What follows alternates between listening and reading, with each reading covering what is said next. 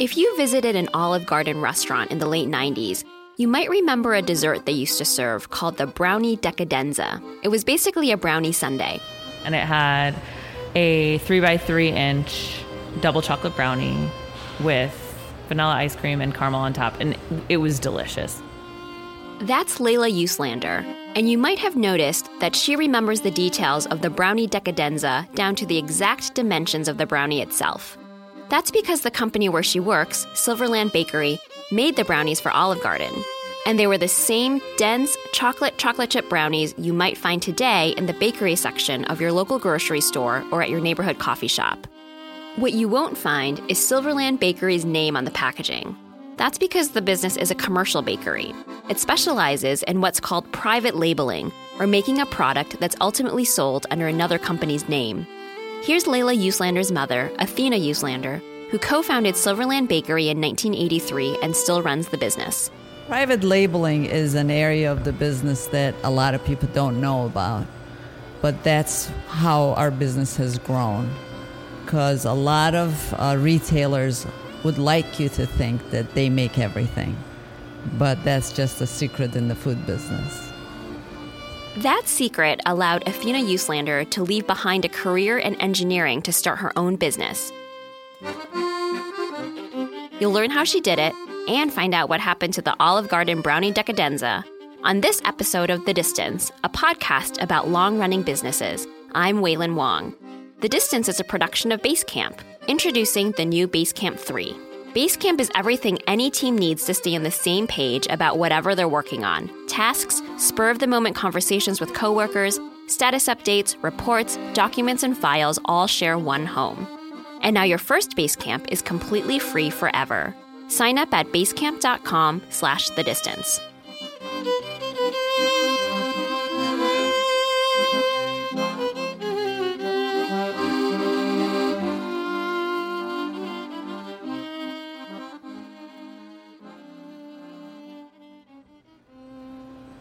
I was not a baker, I was not a cook, but I was an entrepreneur. Athena Uslander grew up in Iran, and even as a child, she had an interest in business. When I was a little girl, I was like 7 or 8. I wanted to make money, but I didn't know how. So I went and bought a box of gum from a corner store. This is back in Iran. And I paid a cent for each pack. And I came home and I marked them up to 1.50 pennies. And I sold 0 packs of gum, which I was so puzzled. I thought, why aren't they buying these gums? Then my uncle said, well, you know what? They can go half a block and get the same pack for a penny. So don't you think it's worth their time? And so I thought, that's very interesting. So I had a huge loss back at the age of 7, but that burning, that fire had always been in me, even to this day. Athena dreamed of being a businesswoman, and she also dreamed of moving to the United States. So when she graduated from high school, she left Iran and came to Carbondale, Illinois to attend Southern Illinois University. A few years later, the Iranian Revolution would completely upend life back in her home country. But at the time, she was just an eager college freshman. I wasn't even 18 yet, I was 17. So I remember coming here and, I didn't know. I thought there were 6 schools in the United States and one of them was SIU. So I thought, wow. And it was this huge school. And I remember coming to Carbondale and thinking, God, this is like a heaven. I can just go and get a job at the library. I can become a waitress, things that I had never heard of. So I had 3 jobs. I had 3 part-time jobs, and I think I was a capitalist at heart. I just loved the freedom of being able to work and, make money. So it was a dream come true for me. Athena earned 2 degrees, including a master's in metallurgical engineering, and got a job at a company in downtown Chicago that designed bridges. It was what she thought she wanted, but something wasn't right. I was not happy. I was happy maybe for less than a year when I was an engineer because I wanted to be an engineer and I had worked so hard to become one. And I wanted especially to design buildings and so forth. But working for somebody else was not working for me. At that time, Athena and her husband liked to throw dinner parties. and one of their friends, a woman named Lisa Silverman, always showed up with brownies. Athena had tasted brownies for the first time at a bake sale after arriving in the States, and even though those bake sale brownies were made from a box, she was smitten. The brownies that her friend Lisa brought to her dinner parties were even better. Rich, fudgy squares of chocolate with an unmistakable homemade quality. Everybody thought that they were just out of this world. And afterwards, we would stash the leftovers and have our names on there. I loved her brownies. And I always said jokingly to her, very jokingly, that if she was ever looking for a partner, that I'd be interested. Lisa used a family recipe that had been passed down through several generations, and she was making the brownies out of her home and selling them to a few small stores in the Chicago neighborhood where she lived. One day, the health department showed up. That's when she called me. I was at work, and I worked at 309 West Washington in Chicago, and she called me and she said, Athena, were you serious? When you had asked me about becoming my partner, they just came here and busted me, and I want to go into a commercial space. And that's how we got started.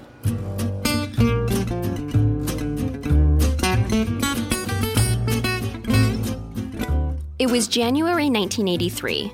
Lisa and Athena, who was pregnant with Layla at the time, found a 400-square-foot kitchen space in the Chicago suburbs and got to work.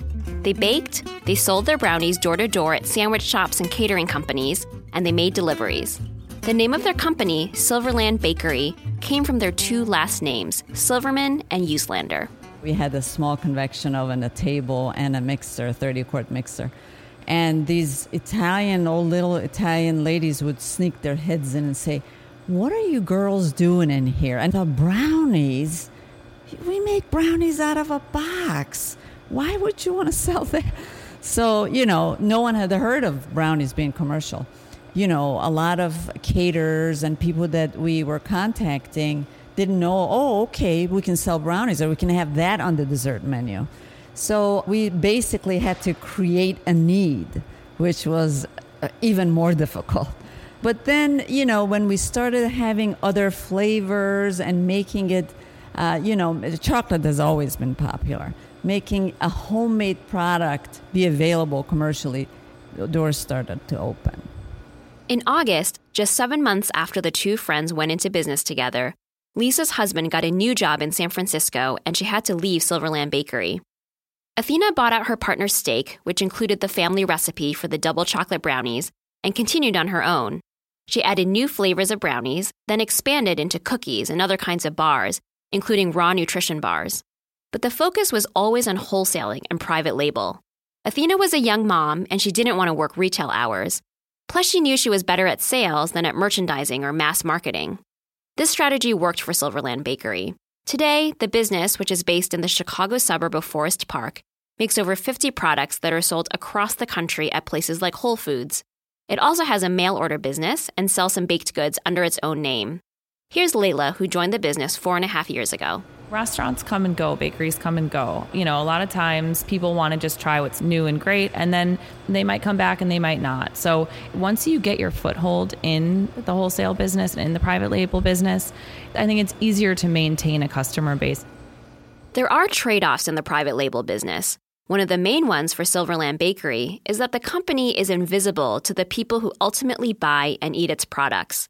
Athena is like the Cyrano de Bergerac of brownies. She makes treats that people love, but she doesn't get the credit or the name recognition. We used to sell to the popcorn factory, and we were doing huge numbers for them around the holidays. And they were able to pull away from us, and all of those loyal customers were stranded, basically, because they had no way of finding out where they came from. They changed the brownies. Okay, well, I want the other one. Which other one? Well, they were the same ones. No, you're crazy. No, I'm not crazy. I know they didn't taste like this. But, that's what we gave up. Another challenge in the private label business is not getting dependent on a few large customers. And that brings us back to the Olive Garden and the brownie decadenza. Their volume was huge. There was a time when we were just busting out of these walls here. And then they decided that they wanted to stick to the Italian theme. and that a brownie sundae was not Italian. So they wanted to switch from that brownie sundae to something Italian. They wanted actually something that looked like a lasagna, but was a dessert. And so yeah, we couldn't quite come up with something like that. So they dropped us. For a while, it was extremely difficult because we had set up for that volume and all the employees that we had hired. So it was very difficult for a time. You have to be diversified, just like you would in your portfolio for investing, so that you have customers that can sustain you until you can fill that volume with something else. Silverland Bakery has pursued variety in its customer base, but it stayed focused on a narrow range of products: brownies, dessert bars, cookies, and raw nutritional bars. The business has resisted jumping onto all the different dessert bandwagons that have rolled by: cupcakes, macarons, cake pops, donuts. When developing a new brownie flavor, Athena will sometimes draw inspiration from flavor trends, like adding Himalayan sea salt to her caramel brownie, but she's learned over time to concentrate on what she does best. Through the years, we've private labeled muffins and all kinds of things that you wouldn't see us as doing, like we've done coffee cakes and that kind of thing. But we've always gone back to our strength, which is dessert bars that are in a format of a rectangular pan, or cookies, because that's something we've also done for almost as many years as we've done the bars. And the double chocolate brownie still uses the original family recipe from Athena's former business partner, who remains a close friend of the Uslander family. It's just a very rich brownie. A lot of times people ask if it's fudge. So it's a very dense chocolatey brownie. We did create the classic brownie about 15 years ago because a lot of our customers were like, we don't want a fudgy brownie. We want a cakey brownie. But I mean, according to my mom or I, we would say to us, those aren't real brownies. Those are sissy brownies. It's been 3 decades since Athena left engineering, but she still uses her scientific background to develop new recipes. She understands how ingredients react with each other and how to make a product that can be shipped to a customer frozen, then thawed and repackaged while still tasting great and looking nice in a bakery case. One of her hallmarks is her caramel brownie, where the caramel sits on top of the chocolate in a separate layer. How does she keep her caramel from sinking into the brownie batter? My youngest kid is a boy, and he always says, "Don't ask my mom how to make the caramel brownies," because he'll say, "First I have to kill you, then I can tell you." So yes, it is a big trade secret. More recently, Athena has turned her attention to natural food bars with flavors like peanut butter flax and pomegranate pistachio. Layla and her 2 younger siblings actually grew up in a clean eating household despite their mother's business. The natural food bars were launched because of the way that we eat. We don't eat 5 brownies a day. We probably only eat 1 brownie a day. And outside of that, it's funny, I was like the kid growing up that would bring the healthy food at lunch and all the other kids would make fun of. Athena first came across flaxseed bars at a Starbucks while on vacation and decided she would make her own version with fewer and more high-quality ingredients. Developing new products is the aspect of her business that she most enjoys. There's a combination of making sure the product is wholesome and that it can sustain itself in terms of packaging, handling, because you have to be able to serve them. I don't care how great they are for you and so forth, but the retailer has to be able to handle it and package it themselves and so forth. But yeah, they took a long time. I mean, these 32 years, there hasn't been a single product that has not taken a long time.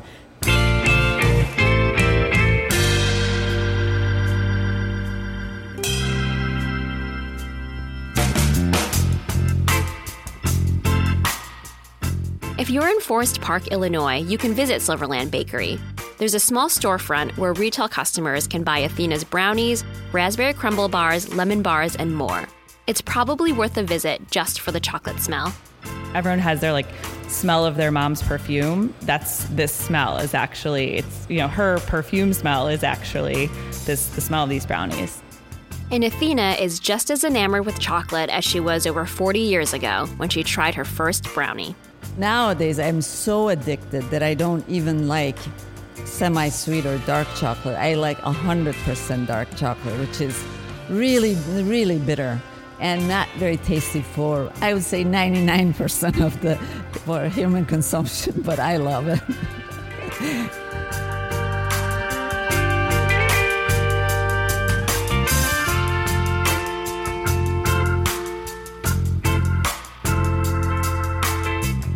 The Distance is produced by Sean Hildner and me, Waylon Wong. Thanks to Matt Barron for telling me about Silverland Bakery, and hello to our new listeners. If you know of a business that's at least 25 years old and has a great story, you can email me at tips@thedistance.com. I read and save every suggestion I get over email. You can also find us on Twitter at DistanceMag, that's at DistanceMAG, or sign up for a newsletter at thedistance.com. The Distance is a production of Basecamp, the leading app for keeping teams on the same page about whatever they're working on. Your first Basecamp is completely free forever. Try the brand new Basecamp 3 for yourself at basecamp.com/thedistance.